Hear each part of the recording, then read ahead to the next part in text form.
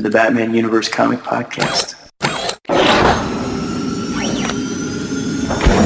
Hey, this is Scott Snyder. Hi, this is Denny O'Neil. My name is Neil Adams. This is Paul Dini. Hi, my name's Dan DiDio. This is Kevin Conroy. Hey, this is Francis Maniple. Hi, this is Jim Lee, and you're listening to the Batman Universe Comic Podcast.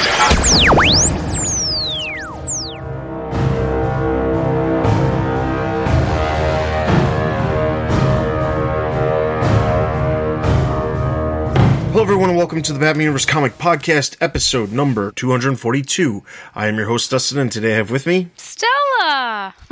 And it's just Stella and I. Ed is currently occupied with some other personal stuff, so it's just going to be Stella and I. We have two books to cover as usual. We are covering everything from the weeks of February 4th through February 17th. We have a total of two books to cover and just one actual piece of news. So let's just dive into that one piece of news.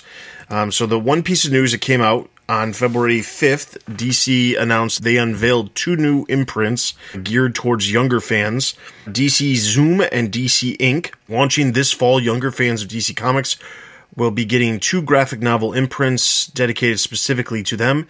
DC has announced the creation of the Young Adult Focus DC Ink and the Middle Grade Focus DC Zoom. These two imprints will be home to authors that already have a cachet of previous work aimed at their target demographic, hopefully bringing new readers to the world of comics while also satisfying the current crop of young fans. Superheroes are more popular than ever, so it only makes sense to bring these DC characters to an entirely new generation of young readers, stated Diane Nelson, president of DC Entertainment and president of Warner Brothers Consumer Products. The first comic books created decades ago were for kids, and as the business evolved and matured, it became more focused on adult readers. DC Ink and DC Zoom present an exciting new opportunity to grow our publishing business and ensure beloved stories built around iconic characters like Superman, Batman, and Wonder Woman are endeared as part of the fabric of childhood for years to come. For those who are immediately thinking of the success of the DC Superhero Girls that hasn't gone unnoticed by DC, Nelson stated, "We've already experienced tremendous success with our DC Superhero Girl novels. The new DC Ink and DC Zoom slate paired with a stellar author lineup presents a major business growth opportunity, and we couldn't be more excited. We're going big." So the lineup is pretty impressive. Coming out this year under the DC Ink imprint will be Harley Quinn Breaking Glass by Mariko Tamaki with art by Steve Pugh and a Mira novel by Danielle Page. Meanwhile, the DC Zoom imprint will have DC Superhero Girls Search for Atlantis by Shea Fontana and C. Lambat. Also, just to run through some of the other ones that are coming in 2019, because when they say they're going big, they are not kidding. There's a massive list of stuff that's going to be coming out over after 2018. So the ones I just mentioned are coming out in 2018, but in 2019, there's going to be Batman Gotham High, Batman Nightwalker, which is a graphic novel based off of the Marie Lu novel that she previously had already released. Teen Titans, Under the Moon, a Catwoman tale, Wonder Woman Tempest Tossed. Those are all going to be DC Ink issues, which are geared towards the young adult line. DC Zoom, which is the younger line between the two. Batman Tales, Once Upon a Crime, which will be done by Derek Friedolfs and Dustin Nguyen, bringing back their versions from Batman Little Gotham. Batman Overdrive, which is a story by Shea Fontana. Black Canary Ignite, Dear Justice League, Green Lantern Legacy, Super Sons, Superman of Smallville by Art and Franco, who are best known for their work on Tiny Titans, and then Superman Smashes the Klan by Gene Yang, who's currently working on New Superman. That series will be released as periodicals first and then collected in graphic novel form. So overall, this is DC's new focus to basically bring in younger readers. If you ask me, I think it's a great idea, specifically because I can appreciate comics, but I am not a kid, and eventually I will grow old and I will die, and if the newer generations are not interested in these characters, then you're missing out on a huge opportunity to make sure that these characters last a lifetime for multiple generations. So I'm glad that this is happening. I'm looking forward to this because that means there will be more than just Teen Titans Go, Scooby-Doo, and the random stuff that they have every once in a while that's kid themed, I mean, it's really difficult to go and not be picking up something that's just, over 5 years old because they don't have any Batman All Ages series anymore currently. It'll be nice to be able to go to the store and be able to purchase more stuff for my son. By the time this stuff is coming out, he'll already be old enough to read some of this stuff, but it'll be great for my younger son, who's only a year old, because this stuff will be coming out and he'll be getting to the age where he'll start looking at pictures. So DC Superhero Girls has been great. My daughter absolutely loves that stuff, and I can't wait for them to do this. This is a humongous focus that any comic company should have, not just DC. Anybody who wants to basically last and not just dry up because your older fans eventually just dry up and die. So, yeah. I agree with you. I think obviously this is a direction that any company needs to go to in order to have longevity, because there are two ways I think to get into comics. Either someone's getting you into comics or you're discovering them for yourself. And so I think your children are lucky that they have you as a dad, because you're able to give them those gateways. And I think, when they mature, they'll probably grow up with those books. But then there are some people that might not have parents like you. So this is a good way. My only issue with it is that DC is very much keeping it in the family, because all of the people that you named are familiar names that are already working with DC Comics. And I think perhaps one of the best ways or better ways to do it is to reach out to authors who already have a strong fan base with young adult readers. I didn't mention all of them because I just really mentioned the ones that I was aware of, but I know that some of the authors that are attached to some of those other series are best known for having their hands already on other young adult series and things like that. Okay. I don't read that kind of stuff, so I don't know who exactly they are. But I remember in the press release, it was specifically pointing out that a vast majority of the authors that are attached that aren't coming from the comics world are all coming from writing very popular lines of young adult novels and stuff. So it is reaching. It's just, okay, as far as my knowledge goes, it wasn't reaching. Oh, I gotcha. Okay. Yeah, I'd have to look at the list, because I know Marvel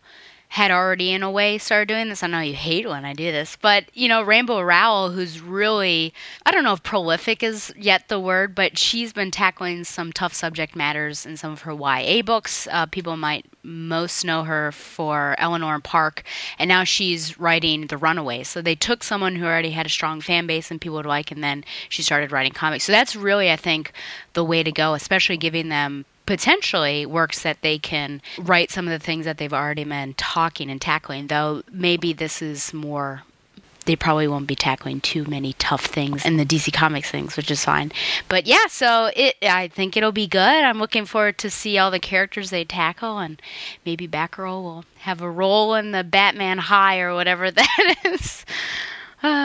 Yeah. I'm curious, there was actually a pitch years ago for a Batman High TV I remember that. series. Yes. And when I saw that series announced, I immediately thought to myself, I wonder if there's some sort of connection there. But I honestly I have no idea. I thought it was pretty interesting. So outside of that, there hasn't really been a whole lot of other news. We do have 2 new articles for Last Week in the Batcave, because we've had 2 weeks past. Those post up every Monday morning and look at all of the hints and teases and pieces of art that the comic creators release over the past week over on social media. We combine all of that into one article, and Jessica presents it to you guys along with a featured Bat fan who does some sort of fan art, and she features that as well. So if you have not checked out Last Week in the Batcave, I strongly suggest that you check that out over on the site. Outside of that, there is no other news, but I'm expecting some news.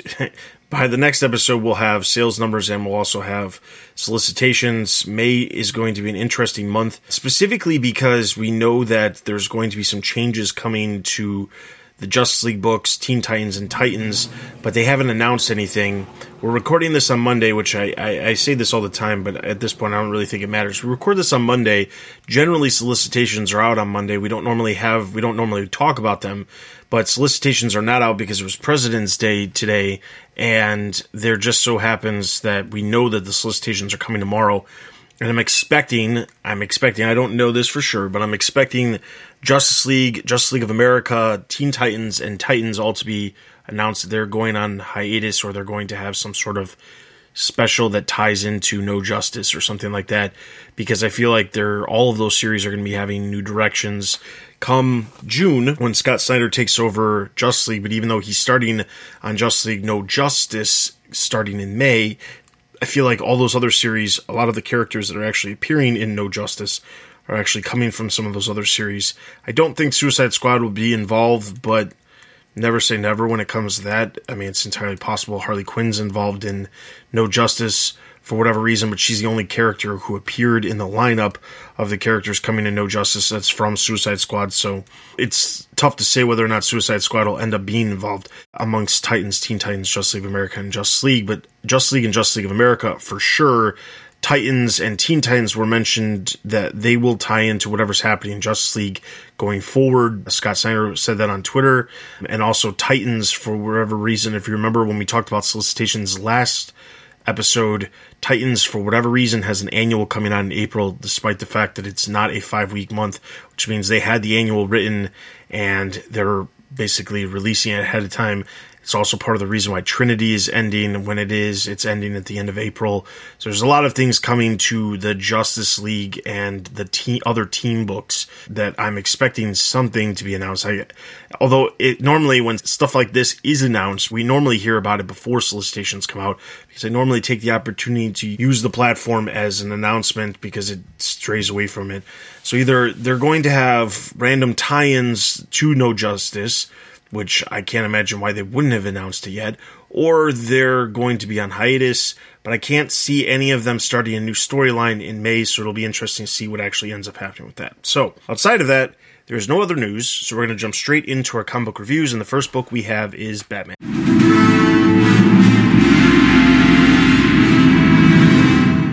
Batman number 40, Super Friends Part 4. Script, Tom King. Interiors, Joel Jones. Colors, Jordi Belair. And letters, Clayton Cowles. Of course, we pick up where practically. I guess we don't technically. But we do see that, yes, in fact, Diana and Bruce do not kiss. They hold out. And something I didn't even consider, which I was super angry at myself, is that, of course, Diana has Steve Trevor. I was just raging about Batman and Catwoman, but I forgot about that. Her bow there, too. But on the other side of the universe, Catwoman very much wants the Gentleman to bring them back. And he's somewhat refusing, saying that he deserves a couple hours with his beloved. And they go and visit, and while they're visiting, Catwoman is basically clearing her throat the entire time because she very much wants Batman back. And we get to year 37, I'm pretty sure, in the other realm, and finally they are brought back. And we find out actually that the Gentleman lied, or he lied in not telling them how sort of the space-time continuum actually works over there. And so when Diana and Bruce are back, they consider whether or not they will help him out again if he asks it, but they decide that, yes, they'll still help him out, but this time they'll take Catwoman. And Bruce actually does admit to Catwoman in the end that there was a moment. And, you know, Catwoman does say, well, 37 years, you had a Wonder Woman. And he said that he wasn't bad, but he wasn't good enough. And that it's new for him, but he's trying. And she says, yes, we'll try harder. And all seems well because they share a kiss above the bridge. So everything seems like it's okay at the end of this 2-issue arc. So the end on that one, that's what it says. Okay. Well, my first question actually is in regards to the interactions with Catwoman and the Gentleman. Now, I think as readers, we're on the side of Catwoman. We think that it's unfair that the Gentleman didn't tell the whole truth to Batman and Wonder Woman. And Catwoman, of course, wants her fiancé back. But did you at all feel, I mean, should there be any empathy at all towards the gentleman, because, you know, he doesn't have a lot of time to spend with his beloved. And even when he does, it's, you know, an hour or so, and Catwoman is rushing him on. Are we only supposed to take Catwoman's side, or was Catwoman a little bit in the wrong here, and she should have sacrificed a little bit, and I guess by extension have Batman and Wonder Woman sacrifice even more time in allowing the gentleman to be with his beloved? Well, I think that by all accounts, we should. I mean, the guy has literally been sitting in some alternate dimension for years upon years upon years upon years, fighting hordes, surviving, but fighting and being away from his beloved. The issue is that we don't know who the heck the gentleman is. No, we don't. And I think that's the biggest problem with a story like this is, I would actually, I feel for Gentleman. I mean, when I was reading the issue, I kept thinking to myself, I get where Catwoman's coming from. I understand that she doesn't want Bruce to be stuck in this alternate dimension and be stuck with Wonder Woman for 30-something years. I get that that's where she's coming from, but at the same time, it's very callous to just sit there and be like, you know what? Hey man, get back to where you're supposed to go. You've had your whole 20 minutes of, you know, reunion with your wife. I want my fiance back. Get lost. Go back to the alternate dimension. Let my fiance come back. And the thing is, like, it's very callous, and I get where Catwoman's coming from, but at the same time, it's one of those things where I think the reason why it doesn't come across super callous from Catwoman is because we don't know who the gentleman is. It's not a character that existed before this. It's not a character we've ever even heard of, had a mention of, anything like that before. And I think that's the biggest problem, is that this character is somebody that we could care less about. Who knows if we'll ever see this character again? It's entirely possible. But, I mean, I guess with Tom King, nothing's impossible. He tends to bring back some of the most uninteresting characters just because he plans on making them interesting. I mean, that's happened with Kite Man.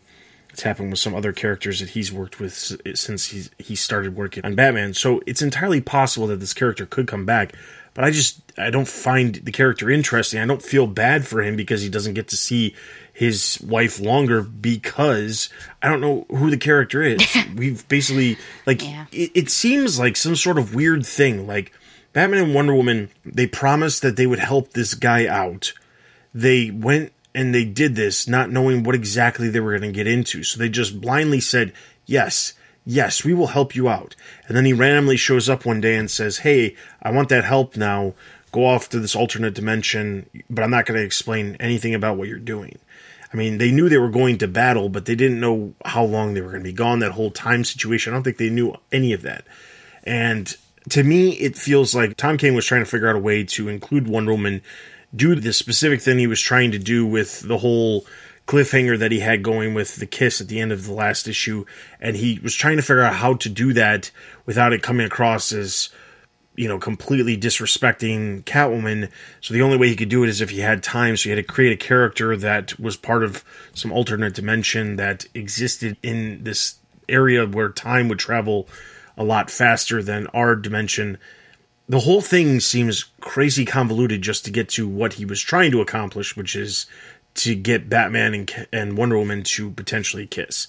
And I think that's the biggest problem I have, and that's why I don't care whether or not Gentleman gets to spend an hour or 5 minutes or anything. I mean, I just don't care, because I don't think the character was built. Like, it'd be a completely different story if this was hinted at issues ago. If it was like something that came up and it was like, oh, Wonder Woman calls him up, or we hear mention of it somewhere else, even if it didn't happen in Batman, like somewhere the mention of this character would have been better than nothing, than just him showing up and then this whole situation happened. Yeah, I agree with you. I think part of it is that, you know, we might not have as much empathy or sympathy towards this character because we don't know him as much, or really who he is. As I was reading it, you know, from a reader perspective, obviously you very much want Bruce back with Selina, and so I'm on her side. But also, if you sort of step back, even if it is a stranger, you kind of have to think about what's going on his perspective, and know it wasn't completely on the up and up, but you sort of feel bad that he's been trapped for however many years. It might be more than 37,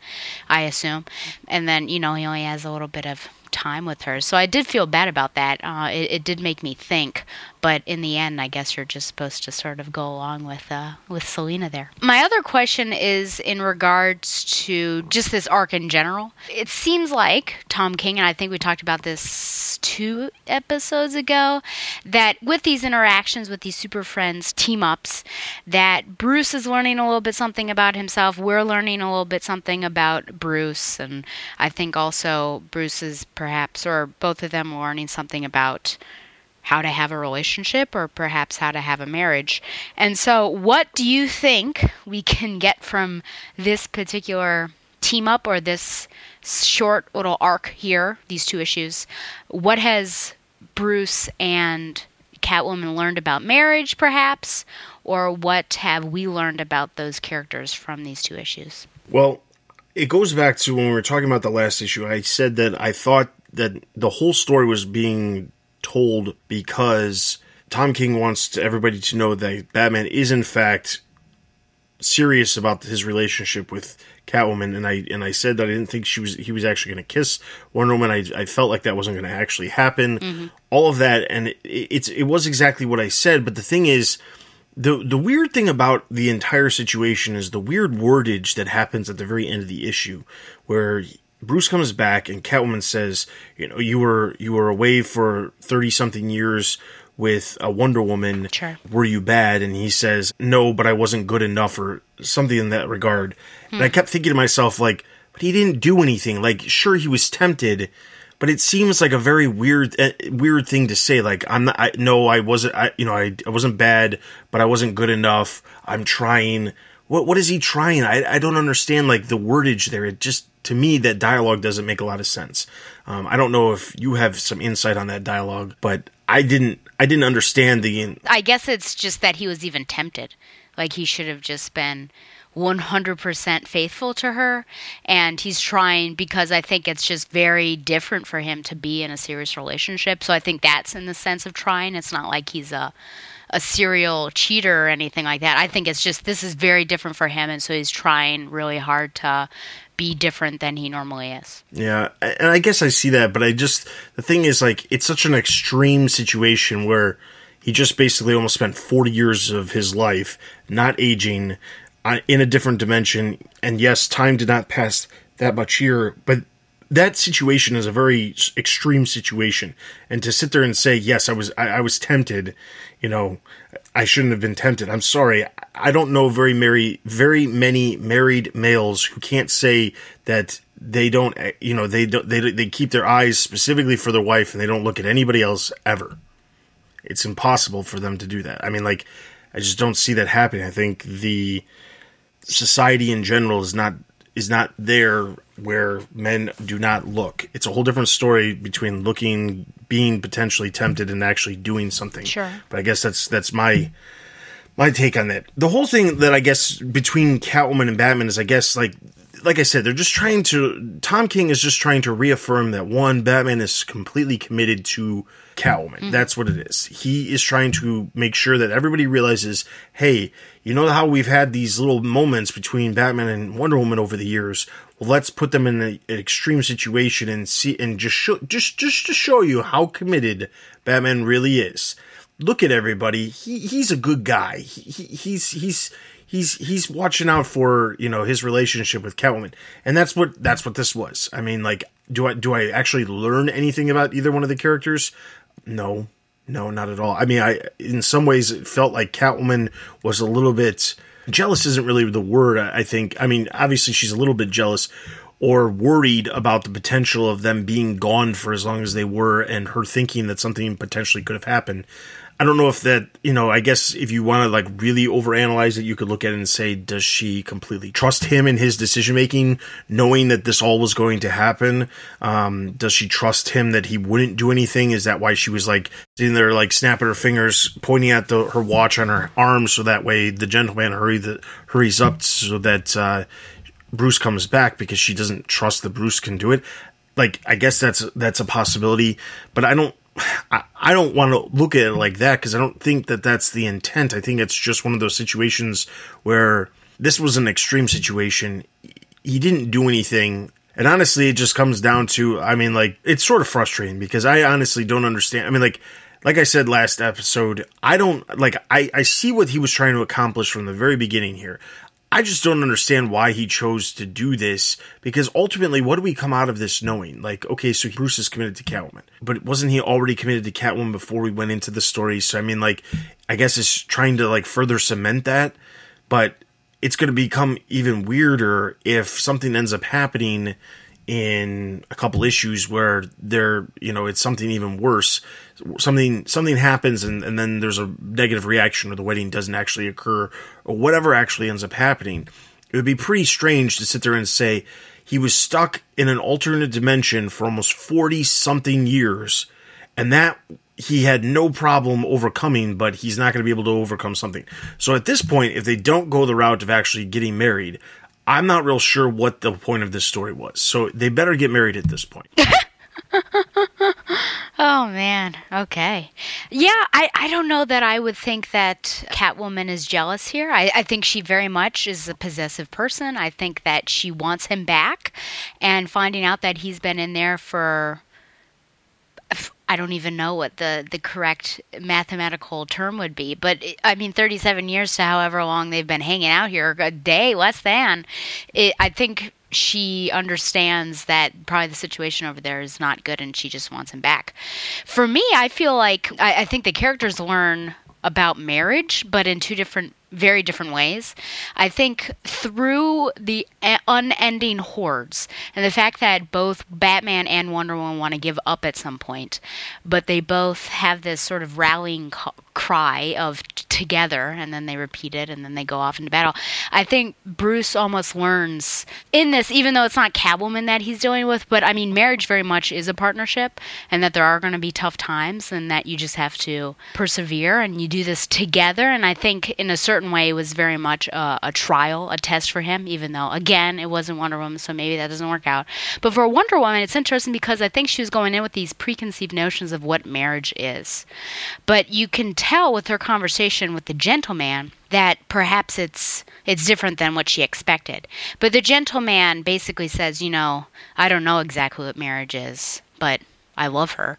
And I think it certainly gives something for Catwoman to contemplate. So I think in this one, because, I guess with the Lois and Superman, they're also learning different things as well. They're both sort of coming to their own ideas and conclusions, but I think they're also growing in their ideas of what this partnership and this marriage is going to look like. This was a little, I think, shakier potentially than the Lois and Superman one, because I thought that was so skillfully done. And again, Catwoman's learning whatever she's learning from this guy that we have no idea who he is. So, take it as you will. I will say that it was interesting that Wonder Woman referenced Jumpa, her giant kangaroo. And I had to look up Jumpa because I thought, surely this has to be a reference. Tom King's not just going to drop anything in there. And yeah, it was this race of giant kangaroos that they could ride, and Jumpa was a pet and also a crime fighter, and I think she first appeared in Sensational Comics number 6. So there you go, in case you were wondering about Jumpa. But right now, final question. Would you rate this? It'll be interesting. I don't know how long the Super Friends thing is going to go. But would you rate this overall below the Superman and Lois issues? It's that's hard to say because really? I'm actually... Here's the thing. I'm looking at the ratings that I gave, and I already wrote down my rating of what I was going to give this issue.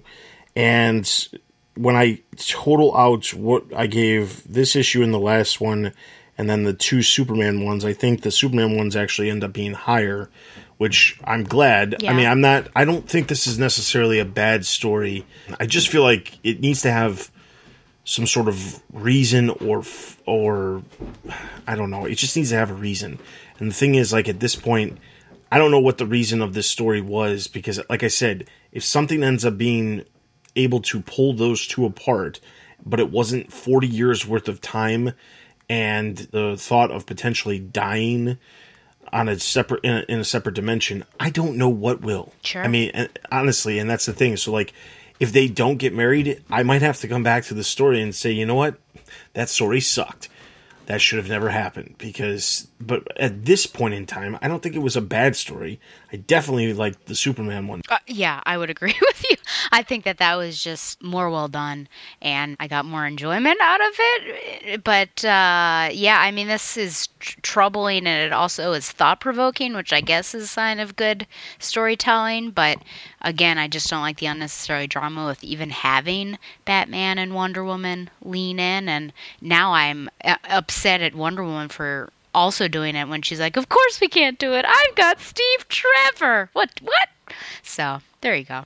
All right, so this issue, I'm going to give a total of 3.5 out of 5. I'm going to give it a 3 out of 5. All right, so over on the website, Corbin gave it 4 out of 5, so it's going to give... Corbin's back. He's on Batman now. And he needs to explain himself. And if you would like his explanation, be sure to head over to the website to read his review. Nice little plug there. Mm-hmm. All right, so Batman's going to get a total of 3.5 out of 5 Batarangs. Let's move into our next book, Detective Comics.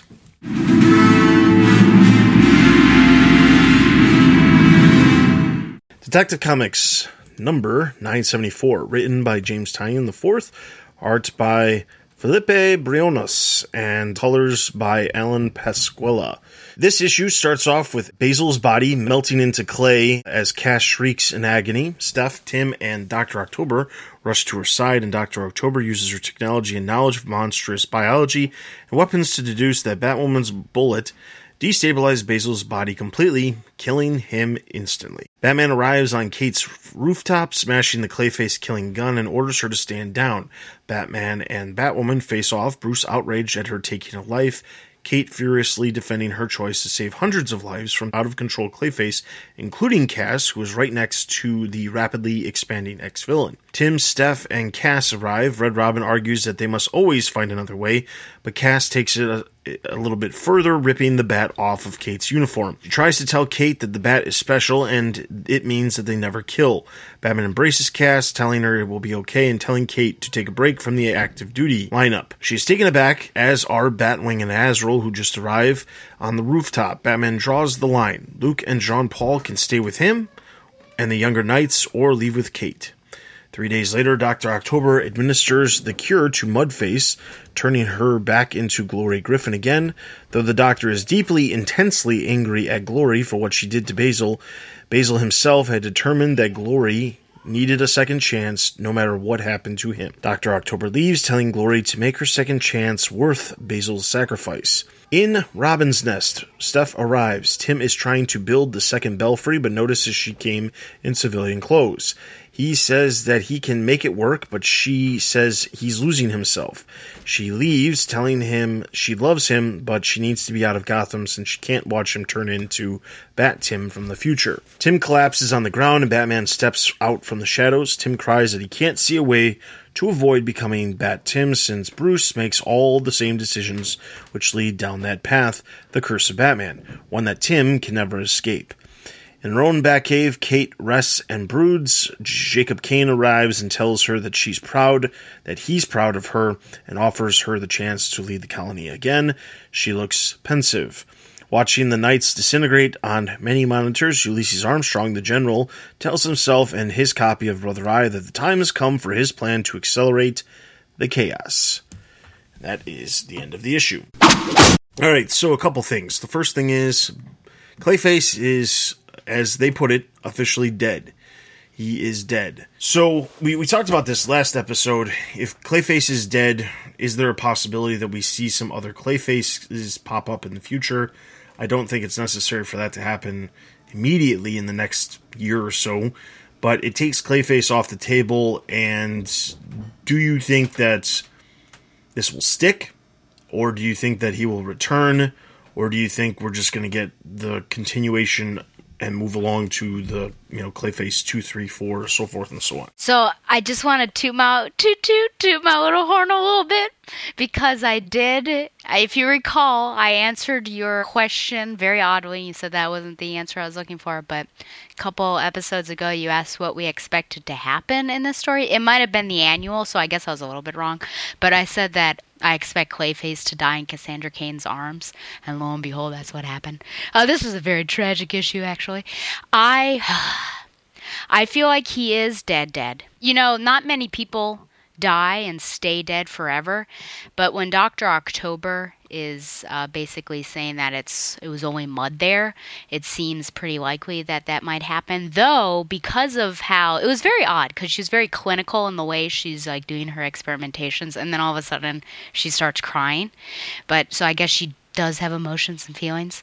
But I feel like, given her and how it seemed like there was a deep-rooted attachment to Clayface, maybe she'll experiment and bring him back. But I think if that ever happens, it'd be a long time down the road. I think we need to have this death sink in. But I will say that he's dead. Do we expect to see more Clayfaces? I would question how they would come about, because we've got the Mudface, or whatever her name is. We've got her cured, with little quotation marks. And because this seems now inorganic material that we found, I don't really know how it would come about, without Roland Daggett's little face cream that he sells in Batman the Animated Series. I think it'd probably be best to just go away from Clayface, because I think, he's been around for however many issues here. He's been on this team, and now we have sent him off. So I think to have more Clayfaces come back out of nowhere, I think would be damaging to his legacy here, as well as, I don't know if that's necessarily good storytelling, if all of a sudden we're going to a Clayface well instead of other potential characters that we could have. So that's just my thought. I'm hoping not. Well, my take on this is I would probably, I foresee some other Clayface showing up at some point. It feels like, at least with Tynion, that he has a focus on utilizing characters from the 90s, and Basil was not the Clayface that was focused on in the 90s. It's part of the reason why Matt Hagen was focused on in the animated series, was because Basil really wasn't the focus in a lot of the comics leading up to the 90s and so forth and so on. So I feel like if Tynion was going to have a Clayface, it would probably be Hagen, but Basil was already existing within the New 52, and to carry over the character, especially since the character was part of Batwoman's team in the New 52 before her series got canceled, it makes sense that he would just continue on and use Basil, but in this way he takes the character off the board. Now, yes, how is it possible that somebody else could pop up? Well, obviously there's a cure. We know that now, but there has to be another possibility of someone coming across the face cream, or someone who knows the story of how Clayface became Clayface, using it against somebody else. It's just bound to happen. I don't see it happening anytime soon, but I feel like if somebody has a story to tell, let's say 2-3 years from now, and it has Clayface in it, they're going to be using Clayface, they're going to be using a different Clayface. They're not going to bring Basil back from the dead, because there's no reason to. There really isn't. It's not like Clayface has to be Basil. Clayface is Clayface regardless. So when you're making merchandise on Clayface, it's still Clayface. It doesn't make a difference who's underneath the clay. Mm-hmm. So in that regard, I don't see there being any reason why they would need to bring Basil back. The next question I have is, so we see the team basically fracturing. It seems like there's basically two sides of this. You have Batman, Tim, and Cass. And then you have Batwoman, Batwing, and Azrael. Yeah. Spoiler's gone. Yep. She ain't part of either side. She's leaving town. I don't know what's the future of that. So before we talk about spoiler, because that's a whole different question I want to ask. Her own title. So we see the team fractured in two, basically. Mm-hmm. You have two different sides. You have the side that is all about you don't ever kill, and then it seems like the other side is, well, you kill when it's necessary. Makes sense from Azrael. I can't say it makes sense from Batwing, because Batwing doesn't... I mean, I guess the only way I can make sense of it is that Batwing is very technological, statistical, things like that. So he might think in a way where he says the cost of one life is better than the cost of 100 lives. I could see that, but it doesn't fall in line with the entire idea of what Batman has ever been trying to accomplish. So I don't know why Batwing would have ever been brought in if that was his thinking method, since Batman was the one who brought him into the fold and made him Batwing. So the two sides of the team, I mean, obviously this is going to be the direction that they're going to be going. We're going to be seeing these two sides basically face off against each other for a little while. Are you sure about it? Sure about what, them facing off? Yes. I'm almost positive, based off of the stuff in the solicitations, that Kate and Jacob align and the colony's involved. I don't know I don't know if Batwing and Azrael get involved in what Kate's doing. Okay. But there was a cover that was released, I want to say for April, that showcases Kate standing alongside Azrael and Batwing, if I remember correctly. And it clearly made it seem as if those three were in line with each other. And the solicitation read something in the regards of like, you know, the battle lines have been drawn and blah, blah, blah. So I'm guessing that's what's going on. I don't know how they get to it. I don't know why they would actually face each other. Mm-hmm. It seems like if Kate made this decision, the decision from Batman is, you're not going to be on this team anymore because we don't kill. Right. She just kicked off the team, and then they just go about as separate teams, you know, doing the same stuff, fighting crime. And Batman's probably just a little pissed if they decide to go a step further, but this is the first time this has happened, and unless it continues to happen, I don't know why Batman would have an issue with that team working on their own, because Kate was working on her own for quite some time before she joined up on this team. But anyway, back to the teams. So we have these two teams. Do you feel like the characters as drawn between these two teams belong on each side, or do you feel like there's anybody who warrants going over to the other side? No. The reason why I pressed you is because I feel like this panel is leading us astray, because I think in the moment they're agreeing with Batwoman's actions, but I didn't really foresee them actually forming up a team, especially with the end of this issue. It just seemed like it was Kate, Jacob, and then the colony. So that's why, I mean, I trust you. I just wondered. I feel like just in this moment they agree with her, but not always. No, I think all those people on the left side need to be on the left side. I wonder about I really think it'd be everyone against Kate. I don't know. I mean, Azrael is sort of brutal, but I feel like not in this particular era. And then Batwing, I don't know. I think the only thing I would disagree with is that anyone was on Kate's side, but I think the line being drawn, the left is absolutely all those people that I would see over on the left. I'd agree with, there's nobody on the side with Batman that I would think would not be on that side. There's nobody at all. The Azrael thing I could see if he was the character from the 90s. The problem, or even the character from Batman and Robin Eternal when he was reintroduced. But I don't think that's the way the character has come across in Tynion's run, so it doesn't make a whole lot of sense. I mean, like, is there enough there where I could make it make sense? Sure. But the way the character's been written, at least since Tynion has used the character in Detective Comics, it doesn't really fall in line with what you would expect. The other part of it is maybe Batwing and Azrael go off on their own. I mean, they've been working together for a while. Just they show them going on. They were the two who faced off against Clayface together in the sewers by themselves. We've seen them interacting with each other when they were programming the bat robots and stuff like that. So I'm guessing that maybe those two go off on their own, and just because they're not aligned, maybe something happens where they get thrusted into having to pick a side, and then they end up on the side with Kate. But you're right, it doesn't make a whole lot of sense for those two to be on. It seems like everybody who's part of the Bat family, regardless of who you are, you wouldn't be part of the Bat family if your choice was, hey, we're okay with killing somebody. It just doesn't, I mean, like, obviously things can happen, accidents can occur, mistakes can be made. This was not a mistake. This was a premeditated takedown of somebody, regardless of whether it was Clayface as a villain or Basil or whatever. Like, is it possible that he could have killed a bunch of people? Yes. But as Tim says, it's their job to always come up with another way. So I can't imagine anybody being on the team if Batman knew that they were capable of doing something like this. Kate has always seemed like she could do something like this, but I never actually pictured her being able to do something like this, even if it was for some reason like we're being shown. So that's the biggest thing. It's one of those things where it seems like they're trying to make Kate more militarized. Well, yeah, and she had that little speech that she had. Like, Yeah, no one would exactly. question a soldier given, orders Exactly. if we're in the situation. Yeah.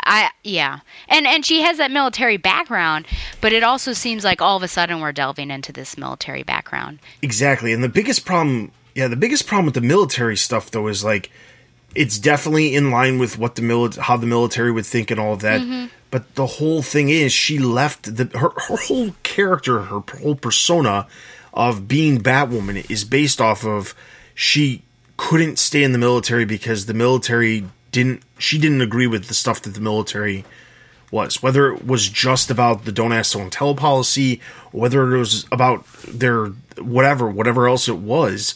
She didn't agree with them. So to have her so hardline and say, this is how the military would react to something like this, it just doesn't come across as the correct characterization for her.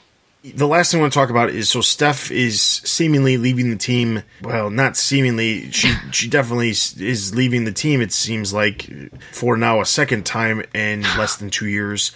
So here's my question that I'll pose to you before I go off on my rant about this. Sure. The question is, this is the second time Steph is leaving the team in as much as 2 years, and the first reason was she didn't agree with everything that happened because she felt as if Batman was putting people in danger, and it was a direct relation to what happened with Tim Drake assumingly dying. And that's why she left the team, was because after the whole situation with the first victim and the victim syndicate, she realized that maybe Batman was putting these people in danger, and it was bad. Now, we already poked holes in that entire thought process multiple times in the past, because she still went out on her own without any sort of backup, without anybody else helping her or looking out for her, and still was fighting crime and beating up criminals and all of that stuff. So it's one of those things where, if it was her concern, why did she leave Batman's team in the first place? She's still a young person. She still is in harm's way, whether or not she's working underneath Batman or not. So I don't understand the difference. We poked holes in that. Now she's leaving because she feels like the path that Tim is on is that Tim is going to become this evil version of Batman no matter what happens. Doesn't it kind of seem like Steph is being written poorly?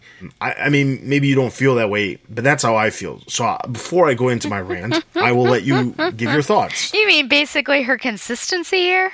Yeah. Yeah. Her consistency, I mean, it just comes across as like she's like the best way I could describe it is she's very wishy-washy. Whenever it suits her or her thoughts, she'll be on that side. But as soon as it doesn't suit her thoughts, then she doesn't agree with it. Like, this entire time, she thought that Tim was going to just pack up and leave because that's what his intent was before.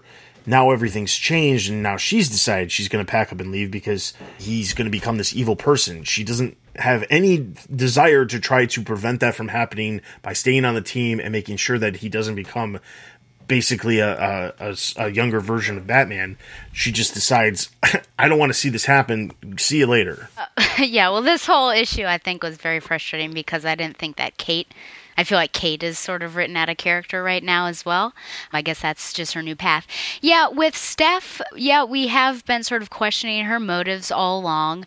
And I think she re-upped, as the military says, because she wanted to be with Tim. And we all felt that was probably a poor decision. And she was also being naive and actually he was lying to her as well, if you recall, because he said that he was going to go back to college when all this was done, but he actually had written or whatever, or called the college and said he wasn't going to go back at all. So she's under this false assumption here. No, I don't think that it's, well written. She shouldn't have been on the team anyways, quite honestly. I can see why she was, because she wants to be with Tim. He just came back from the dead. But as things started to get worse and worse, there were multiple times that she should have left. But now we're at this sort of climax, and it might actually be the worst time to leave, because she even calls it a war, whatever it is, between Tim and Batwoman. So it's like the worst time. If there ever a time to be on the team and have some solidarity, it would be now. But on the other hand, you can't stand by and fight for something that you're not necessarily on board with. So I can see, I'm going to listen to whatever your rant's going to be. I can see her being there and somehow being the support system if he is going to turn into evil Tim. But the fact is that I feel like Tim is such a strong personality that he's going to turn into evil Tim, future Tim, I should say, with or without her. I don't know that she would be the one to come back from that edge because they've already had multiple conversations about that point and he sort of dismissed her entirely. I don't like that basically it seems like she's being written out of the book in a pretty weak way. I can't wait for that in your rant. But I don't know what else could be done with it because that's putting a lot of pressure on that character for her to just sit around and watch what's going on and basically do the same thing she's been doing, which is complaining without anyone listening to her. So between being written like that or being off book, I guess it might be better to be off book. Yeah. So I'll start with the whole let's get her out of the book.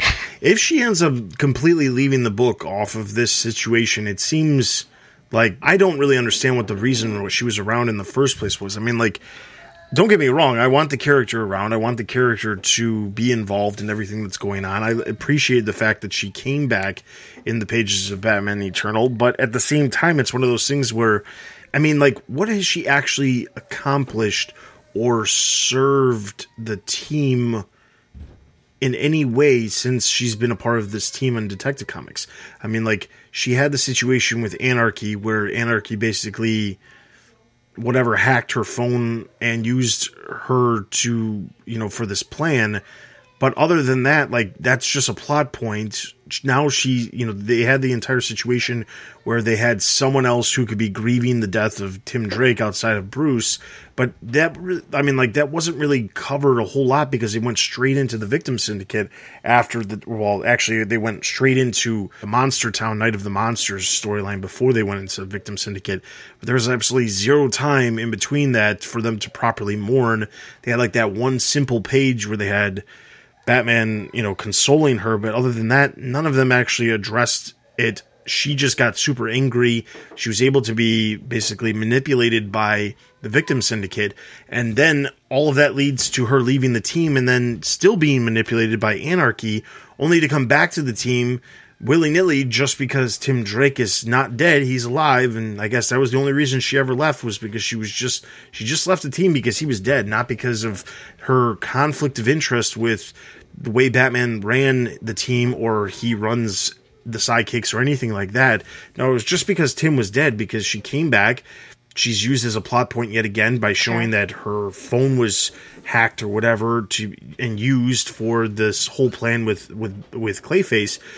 So all of this comes down to now she's leaving the team again. So, like, she, of all the characters, even though they had moments where they focused on her and story parts where they gave her a little bit more focus, she hasn't really been used in a way that has actually been beneficial to the team. I mean, quite honestly, it just comes across as like the character has been here for no other reason but for fan service. And it kind of upsets me because the thing is, this is a character that deserves a little bit more than that. I would still like to see, as I've mentioned multiple times in the past, to see a story that has like Tim Drake, Cass, and spoiler. Sure. And if you want to throw Harper Row in there, even though I don't like the character, throw Harper Row in there. I don't care that she hasn't had a whole lot of interaction with anybody on the team since basically the Azrael storyline. So, it's bad if you mention Harper.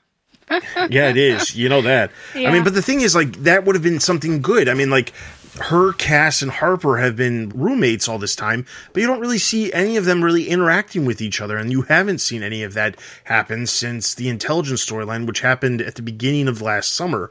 So the thing is, like, it's really sad, because if she ends up just not being in the book for the foreseeable future, that's a shame. But the other part of this is, this whole situation with her thinking that Tim is destined to become future Bat Tim, whatever, the fact that she's convinced that this is going to happen is super, super frustrating. Like, I'm not one to believe that your destiny is predetermined. I don't believe that. Okay. I don't believe that if someone from the future comes back and says, in the future, you will be this. You're going to be a serial killer and you're going to murder a million people, that you can't figure out, like, and that person disappears, that you yourself can't go about changing the path that you're on. I truly believe that you can change your path.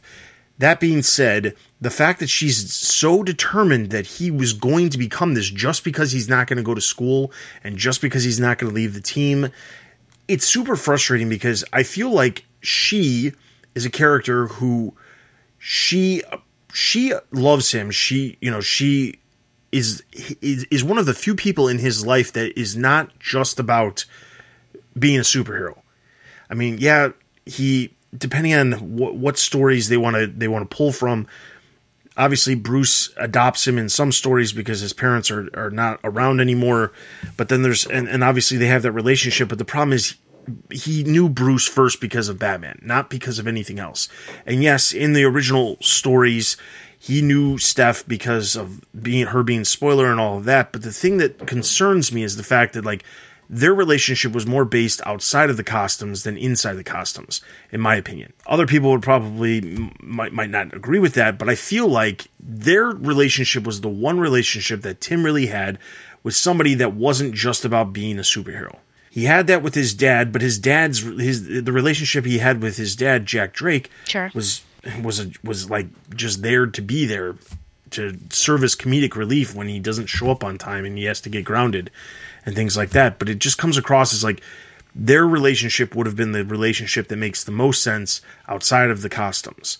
And for her to just basically say, this is the way it's going to be, you're going to become this, you're not going to go to school, you're not going to stop doing this, you're on the path that's going to make you this evil version of Batman, I can't be around it, see you later. It's not that it's out of character by any means, because I think anybody in this situation would be upset, but it feels way too forced that she has to. But he also believes it too. Or do you think he just believes it because she... He does believe it, yes, but I wonder if he believes it. I honestly feel like he believes that this is going to happen because she is convinced that it's going to happen.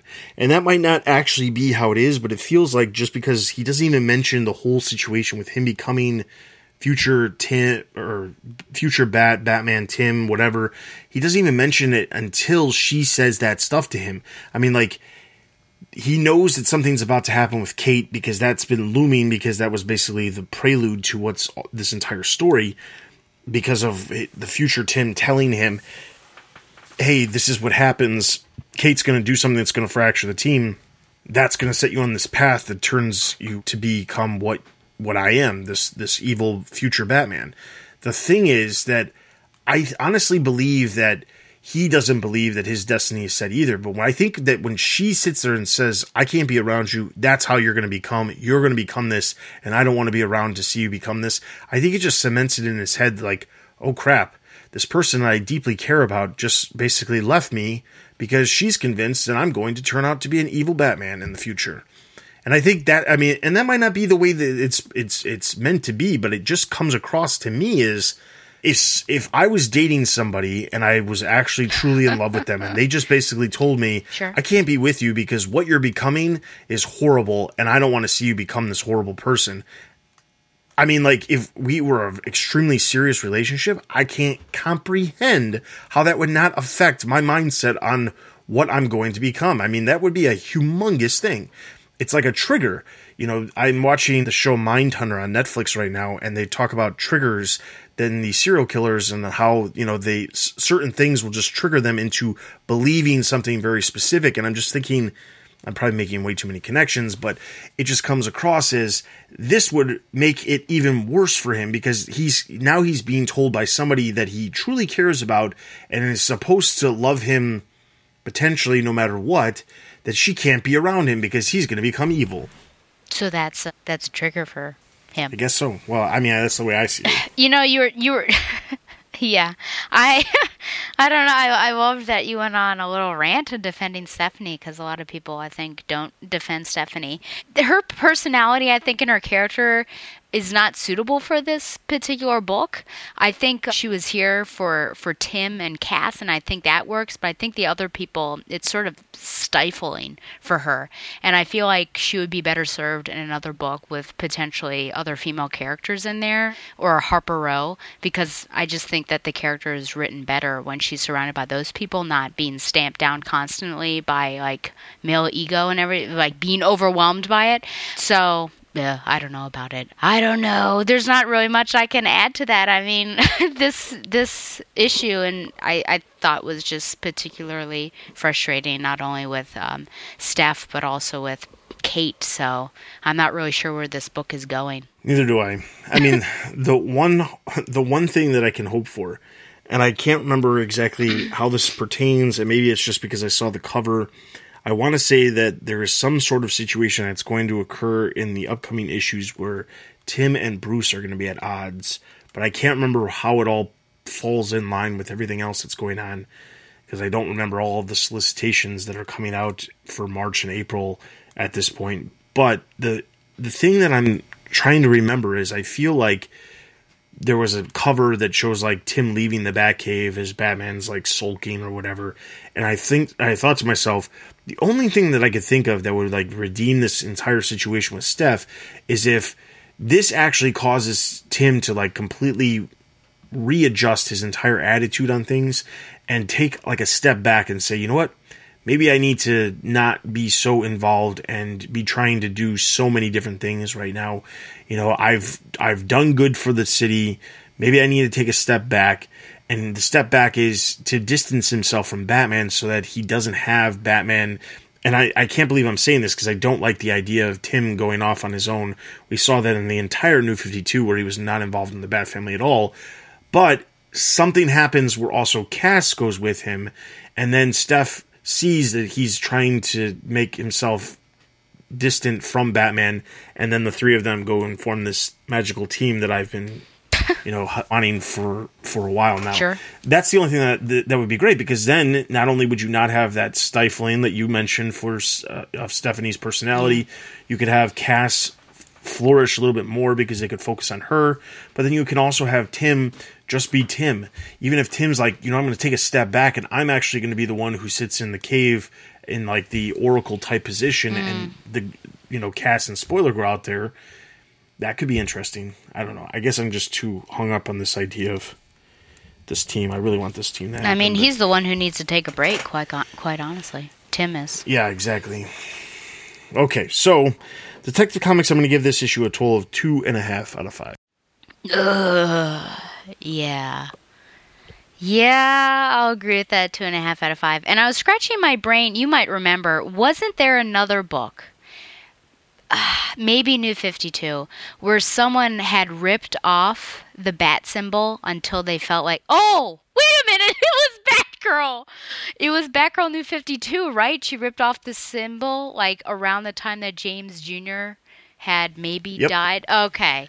So I was flashing back to whatever when this happened, when he, or Cass, I guess, ripped it off. Okay. Yeah, 2.5 out of 5. It's become an oddly common thing. But anyway, all right, so over on the website, Ian gave it 2.5 out of 5. And if you thought I didn't like it, everything that was going on, be sure to check out Ian's review over on the website. So that's going to give Detective Comics a total of 2.5 out of 5 Batarangs. I think that's actually the lowest rating we've ever given Detective Comics in quite some time. But that's what happens when the characters are so out of character. All right, so with that is all of our in-depth reviews. We're going to jump over to the site for Greater Gotham.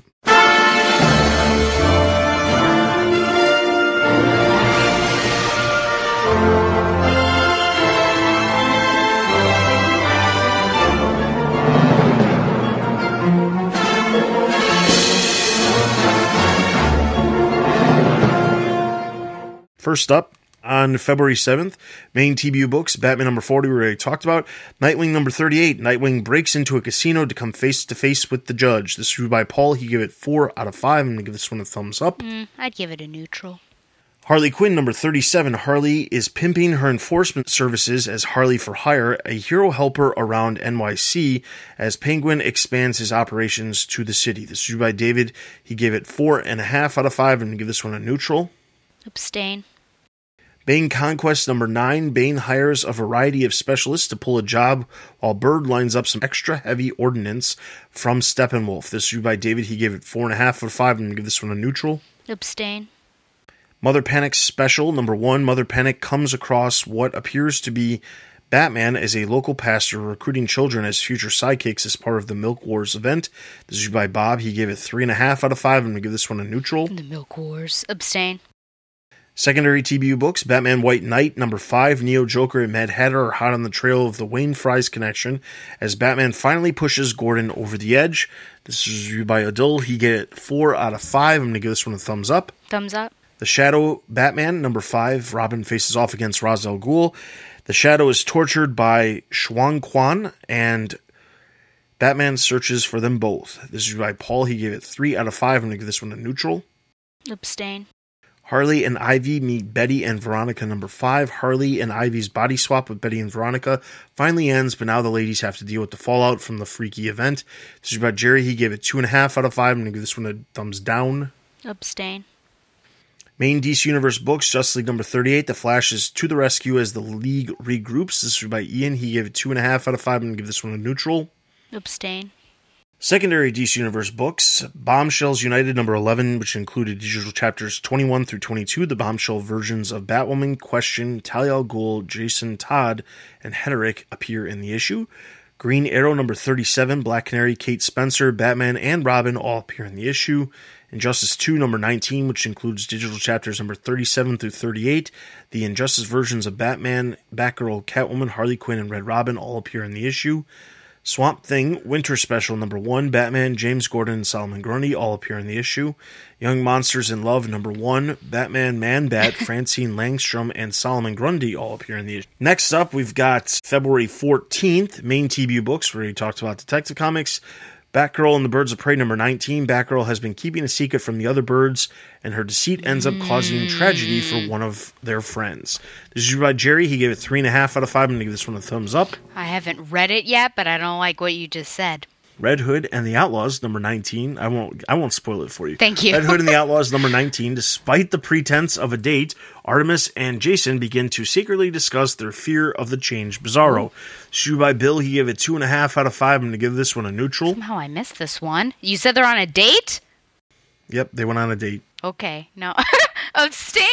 It was like a fake date. They said they were going on a date, but it was specifically so they could get away from Bizarro. Okay, well, abstain. I missed that one.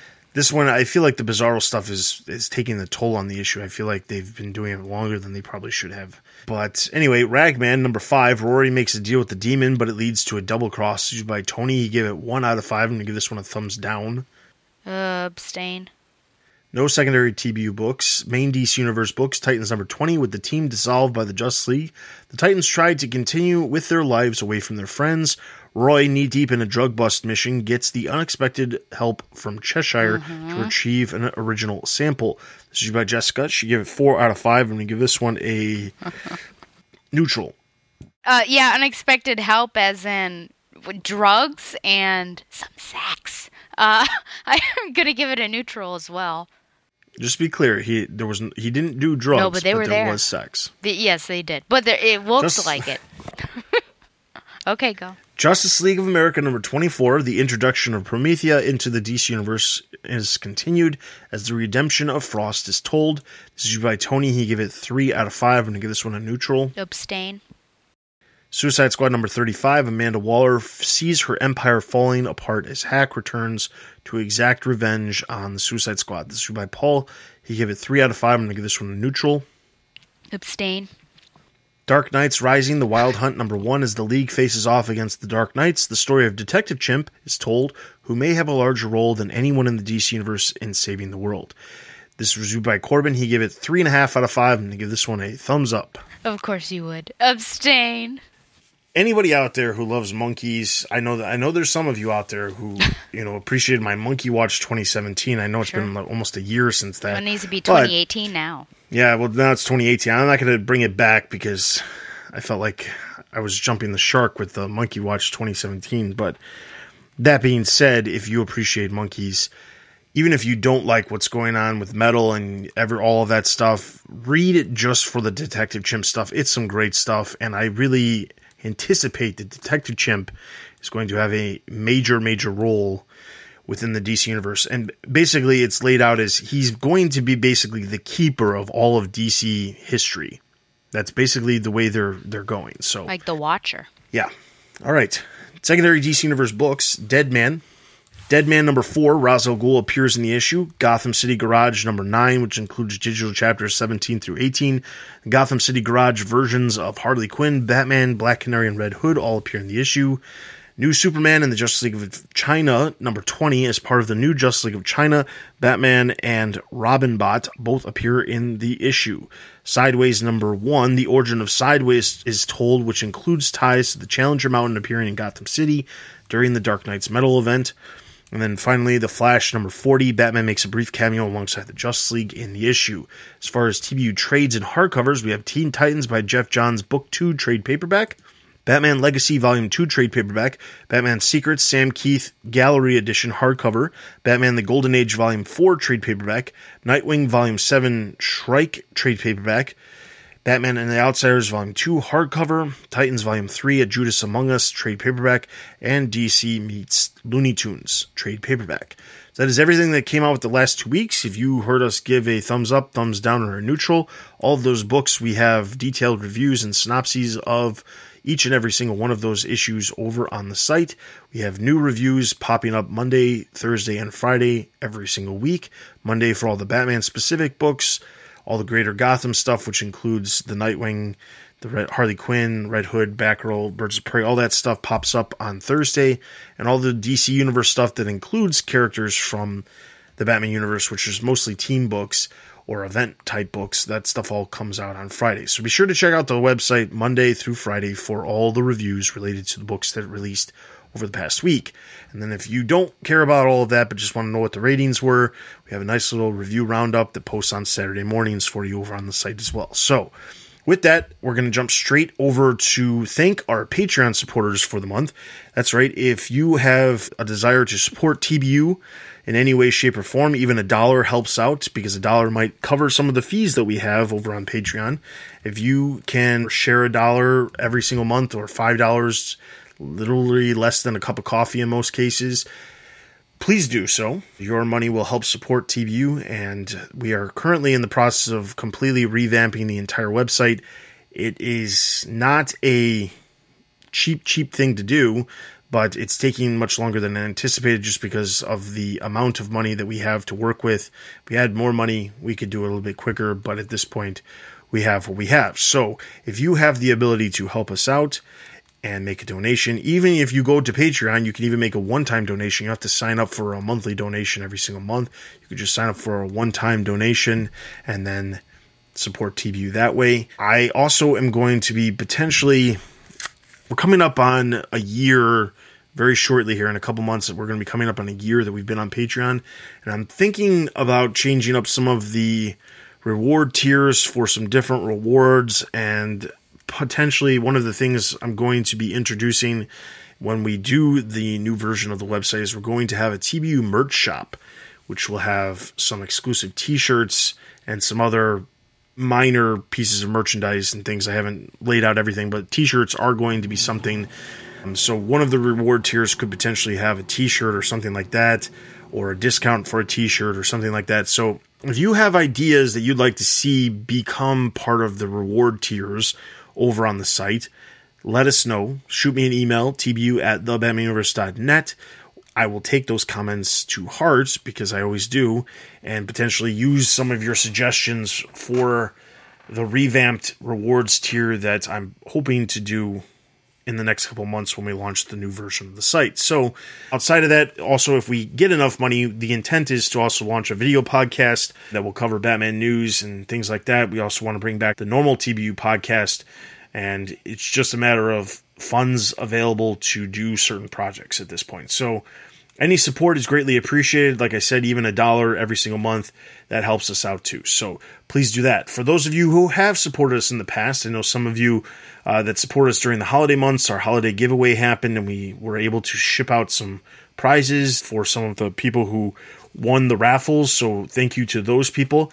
Thank you to everybody else who supports us at the $25 and $10 range, as well as the $5 range. Lisa, Jerry, No Deuces, Stephanie, Ian, Robert, and I hope I'm saying this right, Emil. Thank you for helping us out, and everybody else who's supporting us at the lower tiers, thank you very much as well. Any help is greatly appreciated in supporting TBU. Outside of that, we're going to jump straight into our listener Q&As.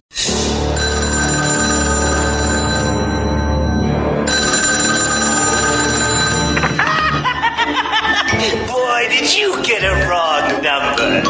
Leave your message at the sound of the shriek. No, please, don't! We just have a couple this time around.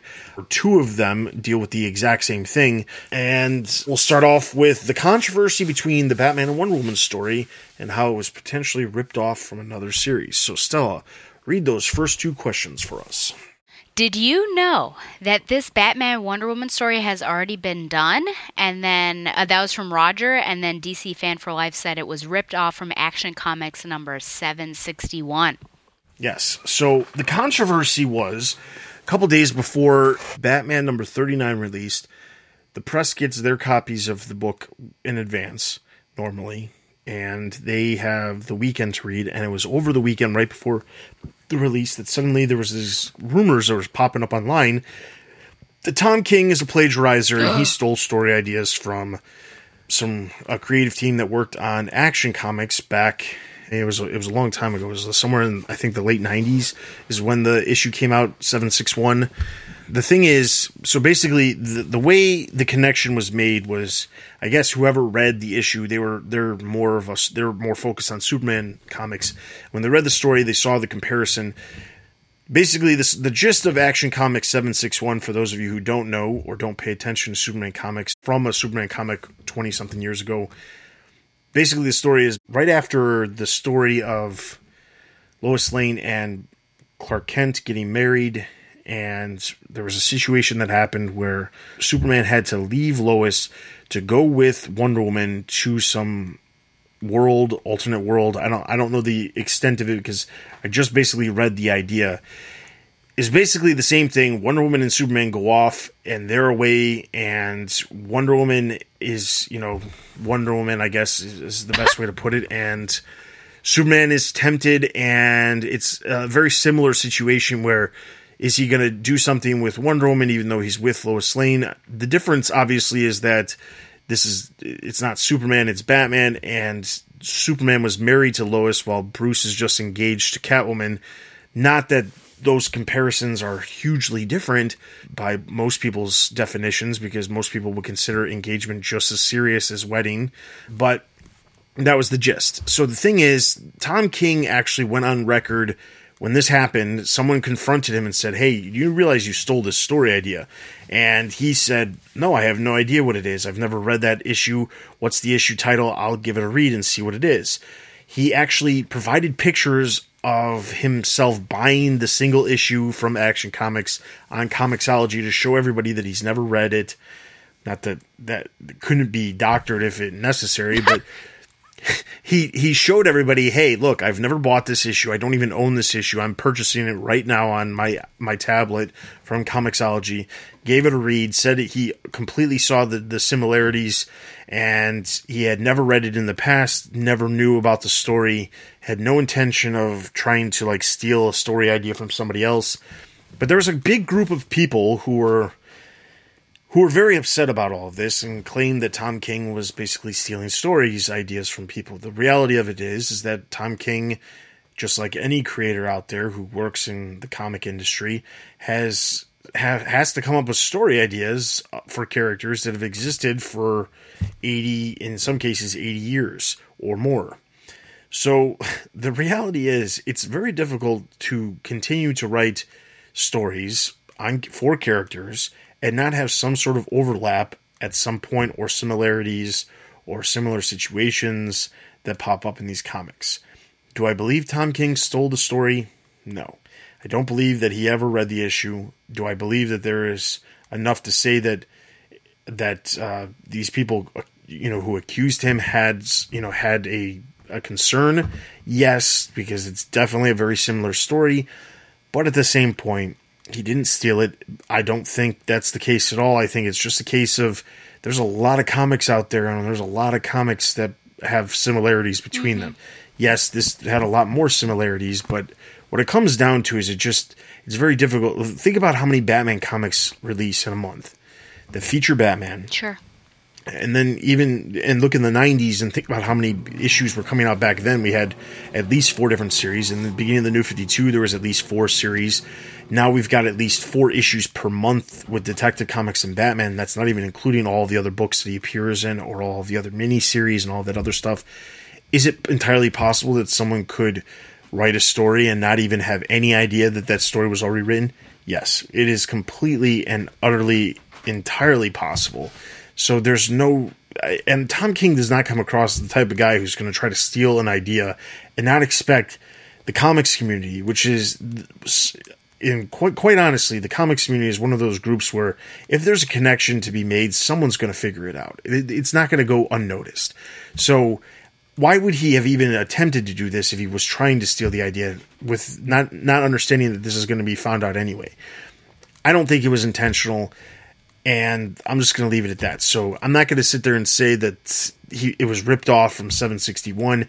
Yes, it's a similar story. It has a lot of similarities, but he didn't rip it off. So that's my thought. Yeah, and I think, it gets to a topic that we could always discuss at some point, which is original storytelling and if such a thing even exists, because I think we're entering this age where so many stories have been told that I think things subconsciously pop up, and are repeated or remind us of something else. We've got movies that are getting remakes, and it's only been 10 years or so since we've seen the past one, things like that. So it does call into question original storytelling and if that even exists. I also agree with you that Tom King does not seem like the type of person who would steal an idea from anything else. I think it's probably just happenstance, and those things do happen. I mean, for crying out loud, the guy focused on Kite Man. What sort of person who's not creative would focus on, someone like that? They would just be doing whatever A or B tier villain is sort of in vogue at the time, not Kite Man. So, yeah, I think it's just, one of those things, unfortunately, where the fan communities get really upset at different things, and I think it was just an accident. But, I kind of feel bad for the guy. I haven't seen any of these tweets, but I'm sure they were probably vicious. Yeah, they were. He's actually been dealing with probably way more than most people have been dealing with, because even when the Superman stuff was coming out, which was really great, and I didn't really see anybody complain about that. Even when that stuff was coming out, it was right after the solicitations came out for the Poison Ivy story, and the solicitation makes it seem like they're making Poison Ivy, a true villain again, by the way the solicitation is worded. Now, anybody out there who reads the solicitation and takes it at face value should know you should never do that, because solicitations aren't written by the people who are writing the books. They're written by editors normally, and they're trying to hype up a book. They're not trying to do anything but sell a comic. That's what a solicitation is meant for. But the solicitation made it seem like Poison Ivy was becoming a true villain again, and there's an entire group of fans out there known as the Poison Ivy League, and they were super, super pissed about the idea that Poison Ivy could be potentially reverting back to her true villain state that was so prominent, not in the last 10 years. Yeah. And I think that he was getting a ton of flack for that. And even when the 2 issues that came out over that course with the Superman stuff was really good, sure, I don't think that he was getting as much, compliments as he probably could have, because he was getting so much negative stuff about everything happening with that one solicitation. Then we had that one-off issue with the kid who, is that horrible kid who has his parents murdered. And I think people were like, oh man, you went crazy dark on this. And then people were super like, well, why did this issue even happen? They didn't understand why this was happening, because it was in the middle of the two Superman story, or the two Superman issues, and then the two Wonder Woman issues. That was happening in the middle, and it felt out of place.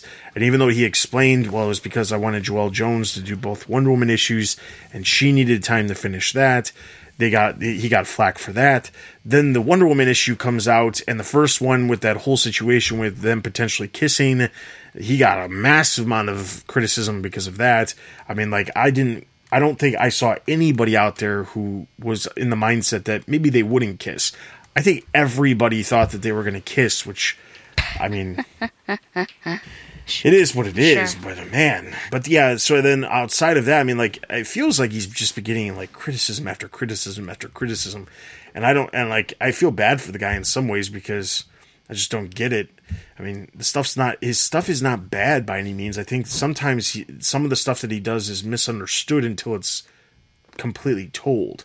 I think that's the biggest problem, is like, if you read the Wonder Woman issues together, they probably are fine and no one's going to complain about it. But if you read just that single issue, if anything, the guy needs to be criticized because the stuff that he's writing is written better for trades. But the same thing could be said about somebody like Scott Snyder too. So, yeah. I think he was prepared potentially for the spotlight, but when you're on a book that's Batman, and it is Batman, I think, fortunately, there's a lot of focus, and everyone's watching. A lot of focus. And sometimes with comic fans, which oftentimes are the worst people, honestly, you can't do anything right. So someone's going to be up in arms at some point. I will say, though, it's not his fault with Poison Ivy. That character's not been written consistently ever. So, it's his take on it. So do what you want. We haven't read that story yet, have we?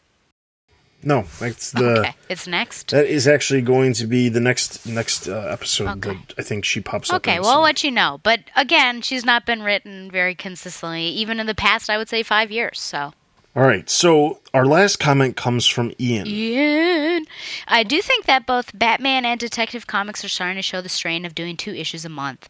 King has had to throw in filler issues like The Secret Origin of Bruce Wayne, with Clayman to allow Joelle Jones to do both issues of the Wonder Woman arc, and Tynion's issues for the past 2 months have had only fill-in artists instead of the wonderful consistency of the Intelligence arc, or even the teamwork of the Lonely Place of Living arc. It's rumored that Barrows is off the book after the annual, but DC hasn't made an announcement that someone has taken his place. Hopefully editorial doesn't just keep throwing fill-in artists at the book, since while many of them are wonderful artists in their own right, Detective is a book that deserves a consistent art team. So there's 2 parts to this comment that I want to touch on. The first one is the idea of the 2 issues a month. So we talked about this briefly at I believe it was during listener Q&As the last time around, about what books do we potentially see turning into monthly instead of twice per month. And the thing is, with Action Comics and Superman going to monthly, I don't know that anybody out there is actually thinking that every book, including Batman and Detective Comics. I mean, the thing is, Batman sells extremely well, even though it comes out twice a month. There's no real reason they need to chop it down. But if they did it to Detective Comics and Batman was the only series that was still doing twice a month, it seems odd that they would go that route. There's no reason Detective Comics couldn't go down to monthly by any means. The sales are not skyrocketed where, something like Batman, where it's selling close to 100,000 issues per month. But I will say that Batman does slightly go down almost every single month. I mean, it's not by a lot by any means. It's a very small amount, but it does go down just a tiny bit every single month, which just tends to be what happens.